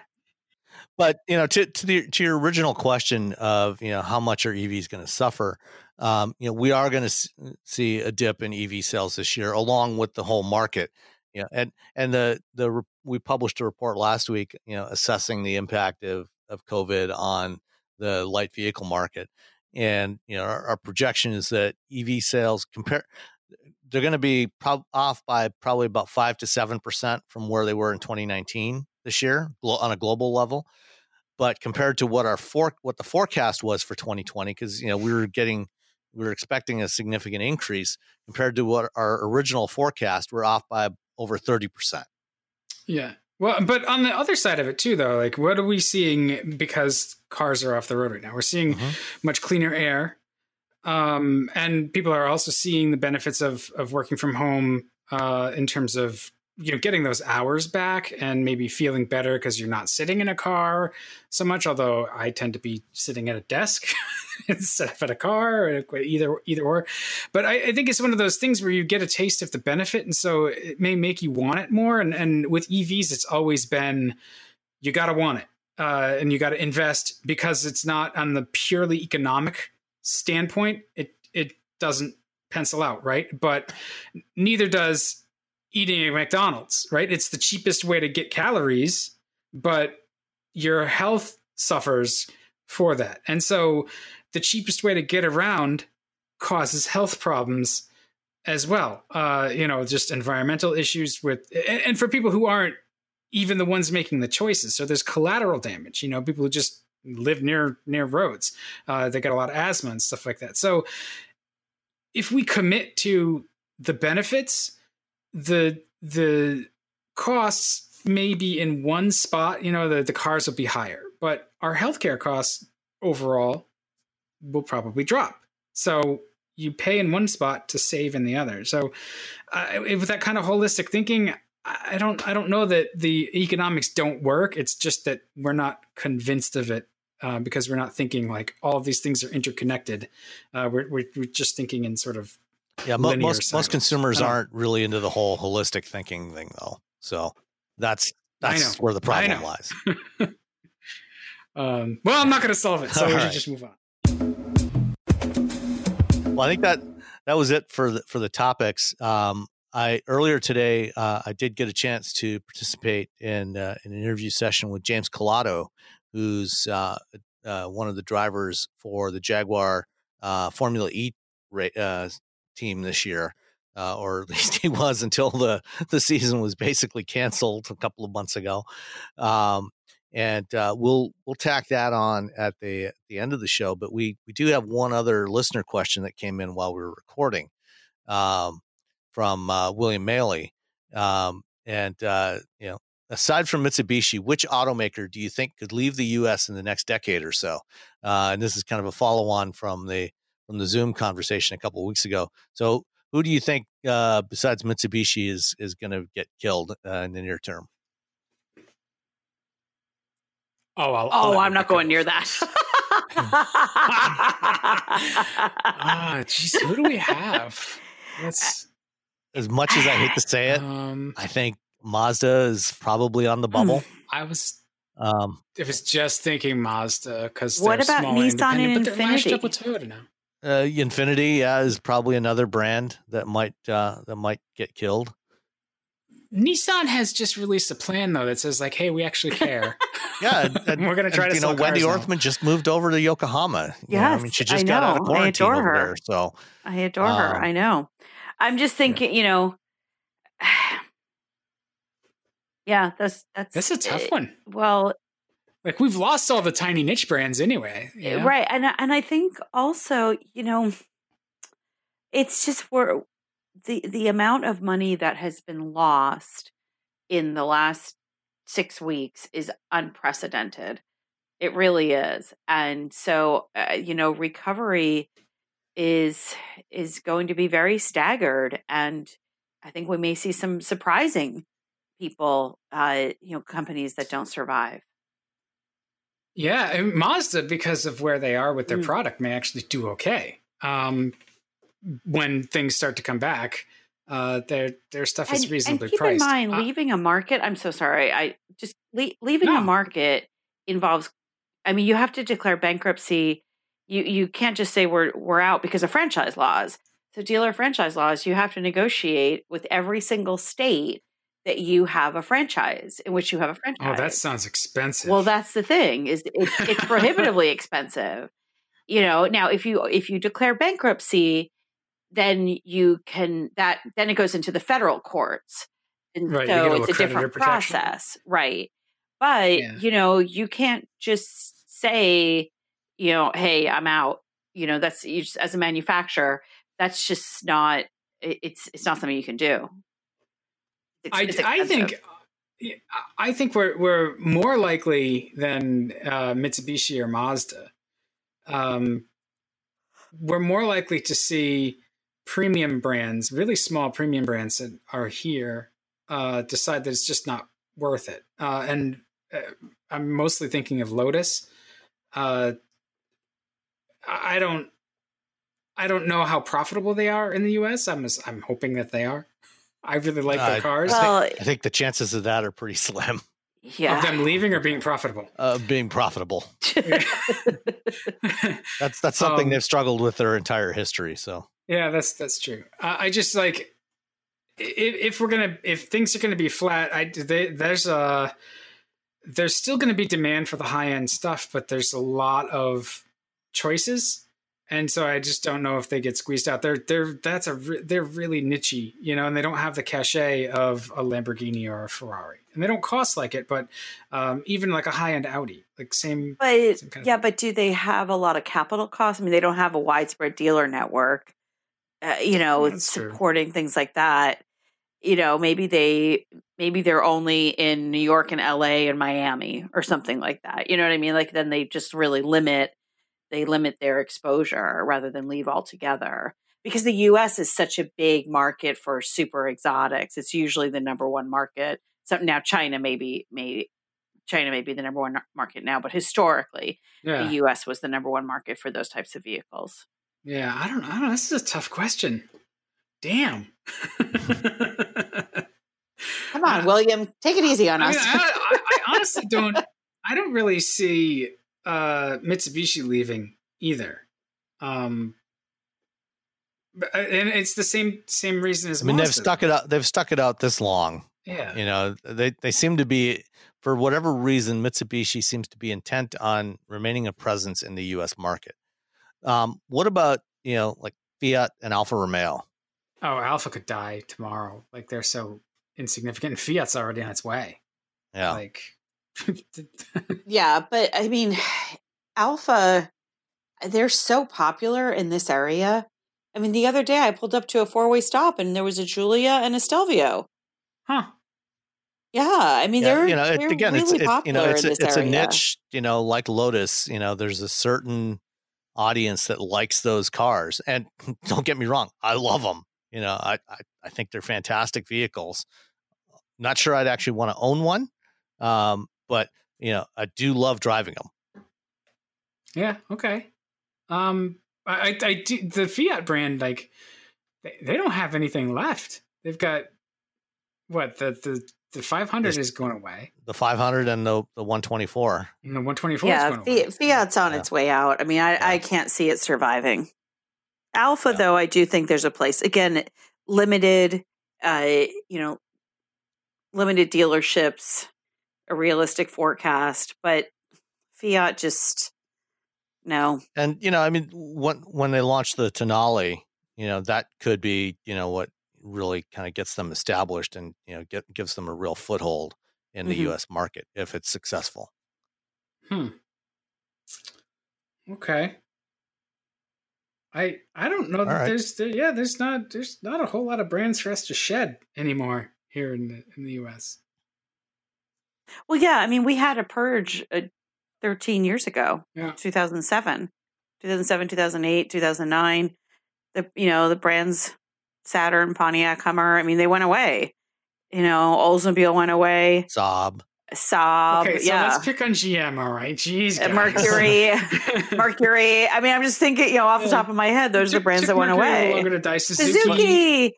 Yeah. Suzuki. I know. I miss Suzuki. Isuzu, but it's another GM sort of lash up. The Via Cross. Oh, I love that car. That makes one of us. I love the way the Axiom looked. I thought the Axiom was so sharp looking. I don't know that it was as refined as it looked. Yeah, the platform. Via Cross was ahead of its time. Yeah. And will remain so for all eternity. Yeah. Well, I think those are that's about all the questions. Yep. Yeah. Cool. All right. Well, let's wrap it up then. Thanks everybody for listening. Don't forget to give us a rating somewhere if you're so inclined. It always helps to hopefully help us get a little more exposure. And yeah, we need to do another Zoom soon too. By the way, like that's we do. Yes, my friend Kristen asked specifically. I mean, I trimmed my beard and everything. I showered. Oh wow! Yeah, yeah. And I mean, we have to see The Rock again. So yes, exactly. The Rock is still here. You're gonna get bored. You're gonna grab a jackhammer and start making a little mini Mount Rushmore in it or something. Oh, I do see opportunities for water in The Rock. We'll see. Okay, excellent. We'll see. Excellent. All right. All right. Well, thanks everybody for listening. We'll catch you next time. Thanks, everyone. All Cheers. Right, bye. Hi there, James. How you doing today? Hi there. Not too bad. Yourself? I'm doing all right. So, James, first question. How's the transition been going from sports cars? I've been watching you for the last several years, racing Ferraris in particular, to Formula E. And you previously raced open wheel cars in the past, and how do the Formula E cars compare to what you previously raced? Yeah. So, firstly, obviously, GT and Formula E are completely different. So obviously I had to adapt. But to be honest, Jaguar got me doing a lot of testing throughout the year, and I spent a lot of time in the car, and so it came back to me pretty quickly. I adapted to being in a single seater again, and the way single seater works, the approach you need to do single seater racing is also completely different to endurance. So I've got that experience from before. The car itself is quite a lot different. Obviously, the biggest change is that it's an electric race car. So it works quite a lot differently. It relies a lot on software and things like that. So that took some time to adapt and to be able to learn, what to do in a race situation where you need to regen, be efficient. That's quite an art. So yeah, in that respect, still in pretty much a steep learning curve. I've not done many races. We've got this break now, which isn't helping. But looking forward to getting back and get back racing. The Formula E cars, compared to the open wheelers that you've run previously, and I'm sure maybe even relative to the GTEs, and you can maybe answer this, are relatively low downforce cars. How does that feel? How do you like that compared to running the cars you previously raced? Yeah, obviously I miss the high downforce cars. I remember before GTs, I was in GP2 and doing some Formula 1 tests with Force India, and honestly, they are the most incredible cars to drive. But GT is very much different in that it's a GT car. There still is downforce, still quite a lot. We find that, especially in Le Mans, that is really, really sensitive to change. And the Formula E is pretty much got next to none downforce, zero almost. You can follow cars, you can race cars, overtake much easier than what you can in any other formula that I've raced in before. And in terms of adapting to that, I think you just do. Any driver that gets into the car will just adapt. Just take a few laps really to get used to it. There is a different driving style in Formula E where one example is you can't attack the brake really hard like you could in, say, a Formula 3, Formula 2 car. You need to be really gentle on the brakes.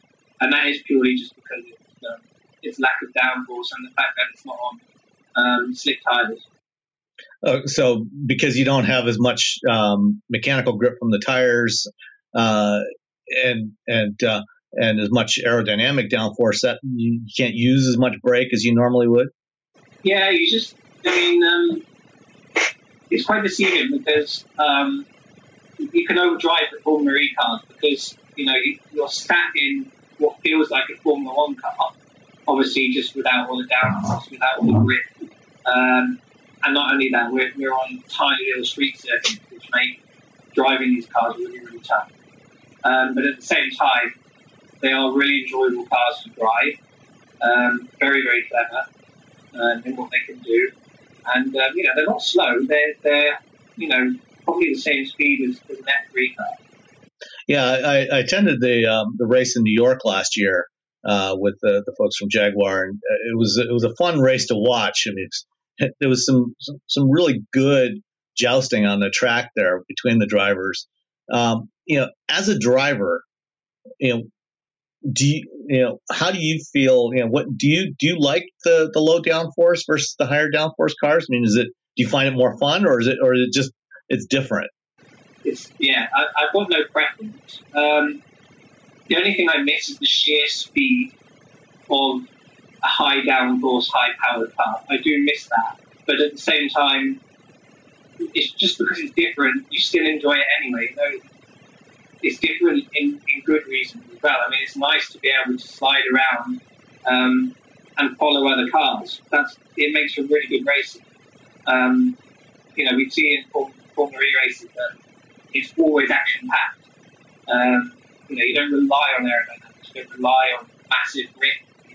It's more of a technology kind of game, and obviously you need to be up the front in terms of at a good standard of driving level to be able to be competing at the front. You mentioned earlier, the fact that you're driving on street circuits. Have you had a chance to test one of the Formula E cars on a proper road course, and what was it like, and would you like to see Formula E running on those kinds of courses? No, I've never been on a Grand Prix circuit with a Formula E car. They're not really quick enough at the moment for that to happen. I have been on airfields. That's where I did the majority of my testing before I actually got the Valencia for the pre-season test. But yeah, I think at the moment we won't be there. But as the cars improve, as the technology improves, as the generations go up and up, we will eventually have to go on bigger tracks because they will just be too small for the performance. It's already a little bit on the limit. I mean, we easily be able to do Monaco Grand Prix, and that would be a really cool track. And I just see the future of Formula E getting better and better, and I think there will be changes going forward. Driving an electric car, I don't know if you have you driven any other hybrid race cars, and would you like to try electric racing in other formats besides something like Formula E, like an electric GT car or something else? I think Formula E is the first full electric car I've driven, a race car. Obviously, when I was doing Formula One tests in 2013, when it was curves. Okay. So there were electronics and things we needed to do to make that system work. So that's the only experience I've really ever had with electric. And then I would of course be interested in other formula that turn to electric. It would be great to see a GT car be fully electric. We've got the iPace, the trophy, the races there. So I think that's a good introduction to GT cars, although it's an SUV. It's a tin top car, right? And seems to be going really well so far. So I think in the future we'll see that. Let's see what happens. What about sim racing? Well, first of all, before you got into the Formula E car, I assume you spent some time in Jaguar's simulator, and how helpful was that to you? Was it did you get enough out of it? Was it a realistic enough experience to really get you prepared for being in the car for the first time? And has it been helpful to you, in training as you've gone through at least the first part of the season before you got shut down? Yeah, no, I think simulator, we call it the deal, is the most important thing for us. It's really realistic. Tracks are identical. They're all laser stand track. And yeah, we can pretty much simulate anything in the simulator that would react in the same way in real life, reality. With Formula E, they're all new tracks for me. So I tend to do 2 days prior to each race. Mitch only does one, obviously because he's experienced, but I like to do 2. First day is purely to get used to the track and to push my limits. And then the second day is to work on setup and strategy for the race. So we can simulate races, we can simulate the shakedowns, we do absolutely everything as if we were at the race weekend. And it's important because we don't get much time on track. In reality, we only get 2 pre-practice sessions, which are only 45 minutes and 30 minutes. Mm-hmm. And then you're straight to quali, which is 1 lap. So you kind of rely on the simulator, to get that knowledge before getting in the car. Obviously, when you do step in the car, in reality, it's never the same.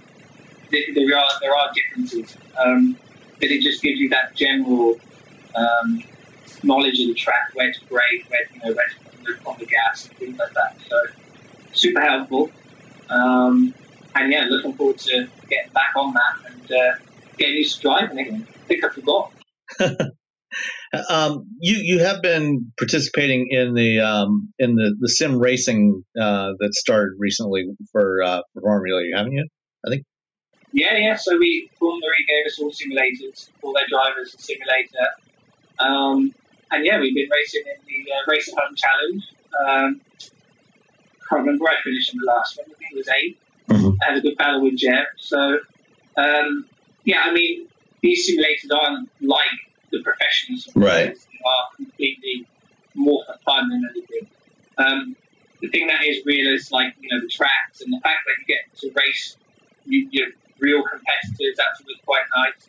We all get to speak to each other on Discord, and that's certainly something you don't get to do in a real race. It's so funny to hear some drivers get really mad, and we wind each other up all the time. But it's all for good cause, and we're all enjoying it. It's something we can do whilst we're stuck at home until everything kind of gets back to normal, I guess.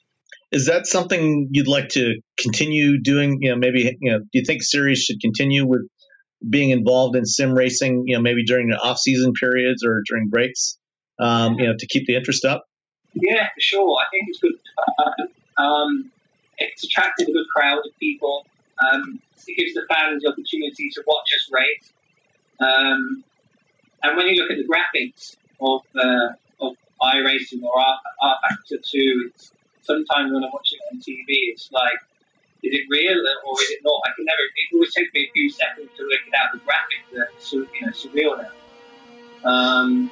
And it is really realistic. We have spotters, we have pit crews, we have all those sorts of things. So it's actually nice to work with the guys that you're working with and trying to find a good setup and things like that, especially in the GT car. So yeah, it's good, and I think it's a lot of drivers get the opportunity. Sim drivers get the opportunity to prove what they can do, and I think we see some winners of these championships actually get the opportunity to try real simulators, if not a real car. So yeah, it's only going to get better. I don't have anything else. Thanks for your time, James. This has been a great conversation. Appreciate it. Yeah.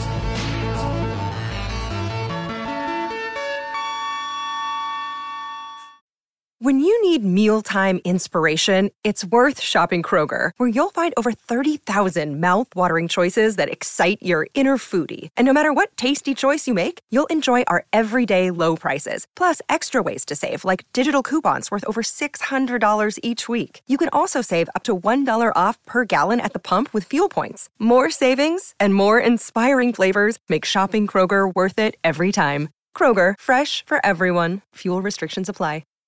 Save big on brunch for mom, all in the Kroger app. Get 16-ounce packs of flavorful Angus 90% lean ground sirloin for $4.99 each with a digital coupon. Then buy 2, get 2 free on 12 packs of delicious Coca-Cola, Pepsi, or 7-Up, all with your card. Shop these deals at your local Kroger today, or tap the screen now to download the Kroger app to save big today. Kroger, fresh for everyone. Prices and product availability subject to change. Restrictions apply. See site for details.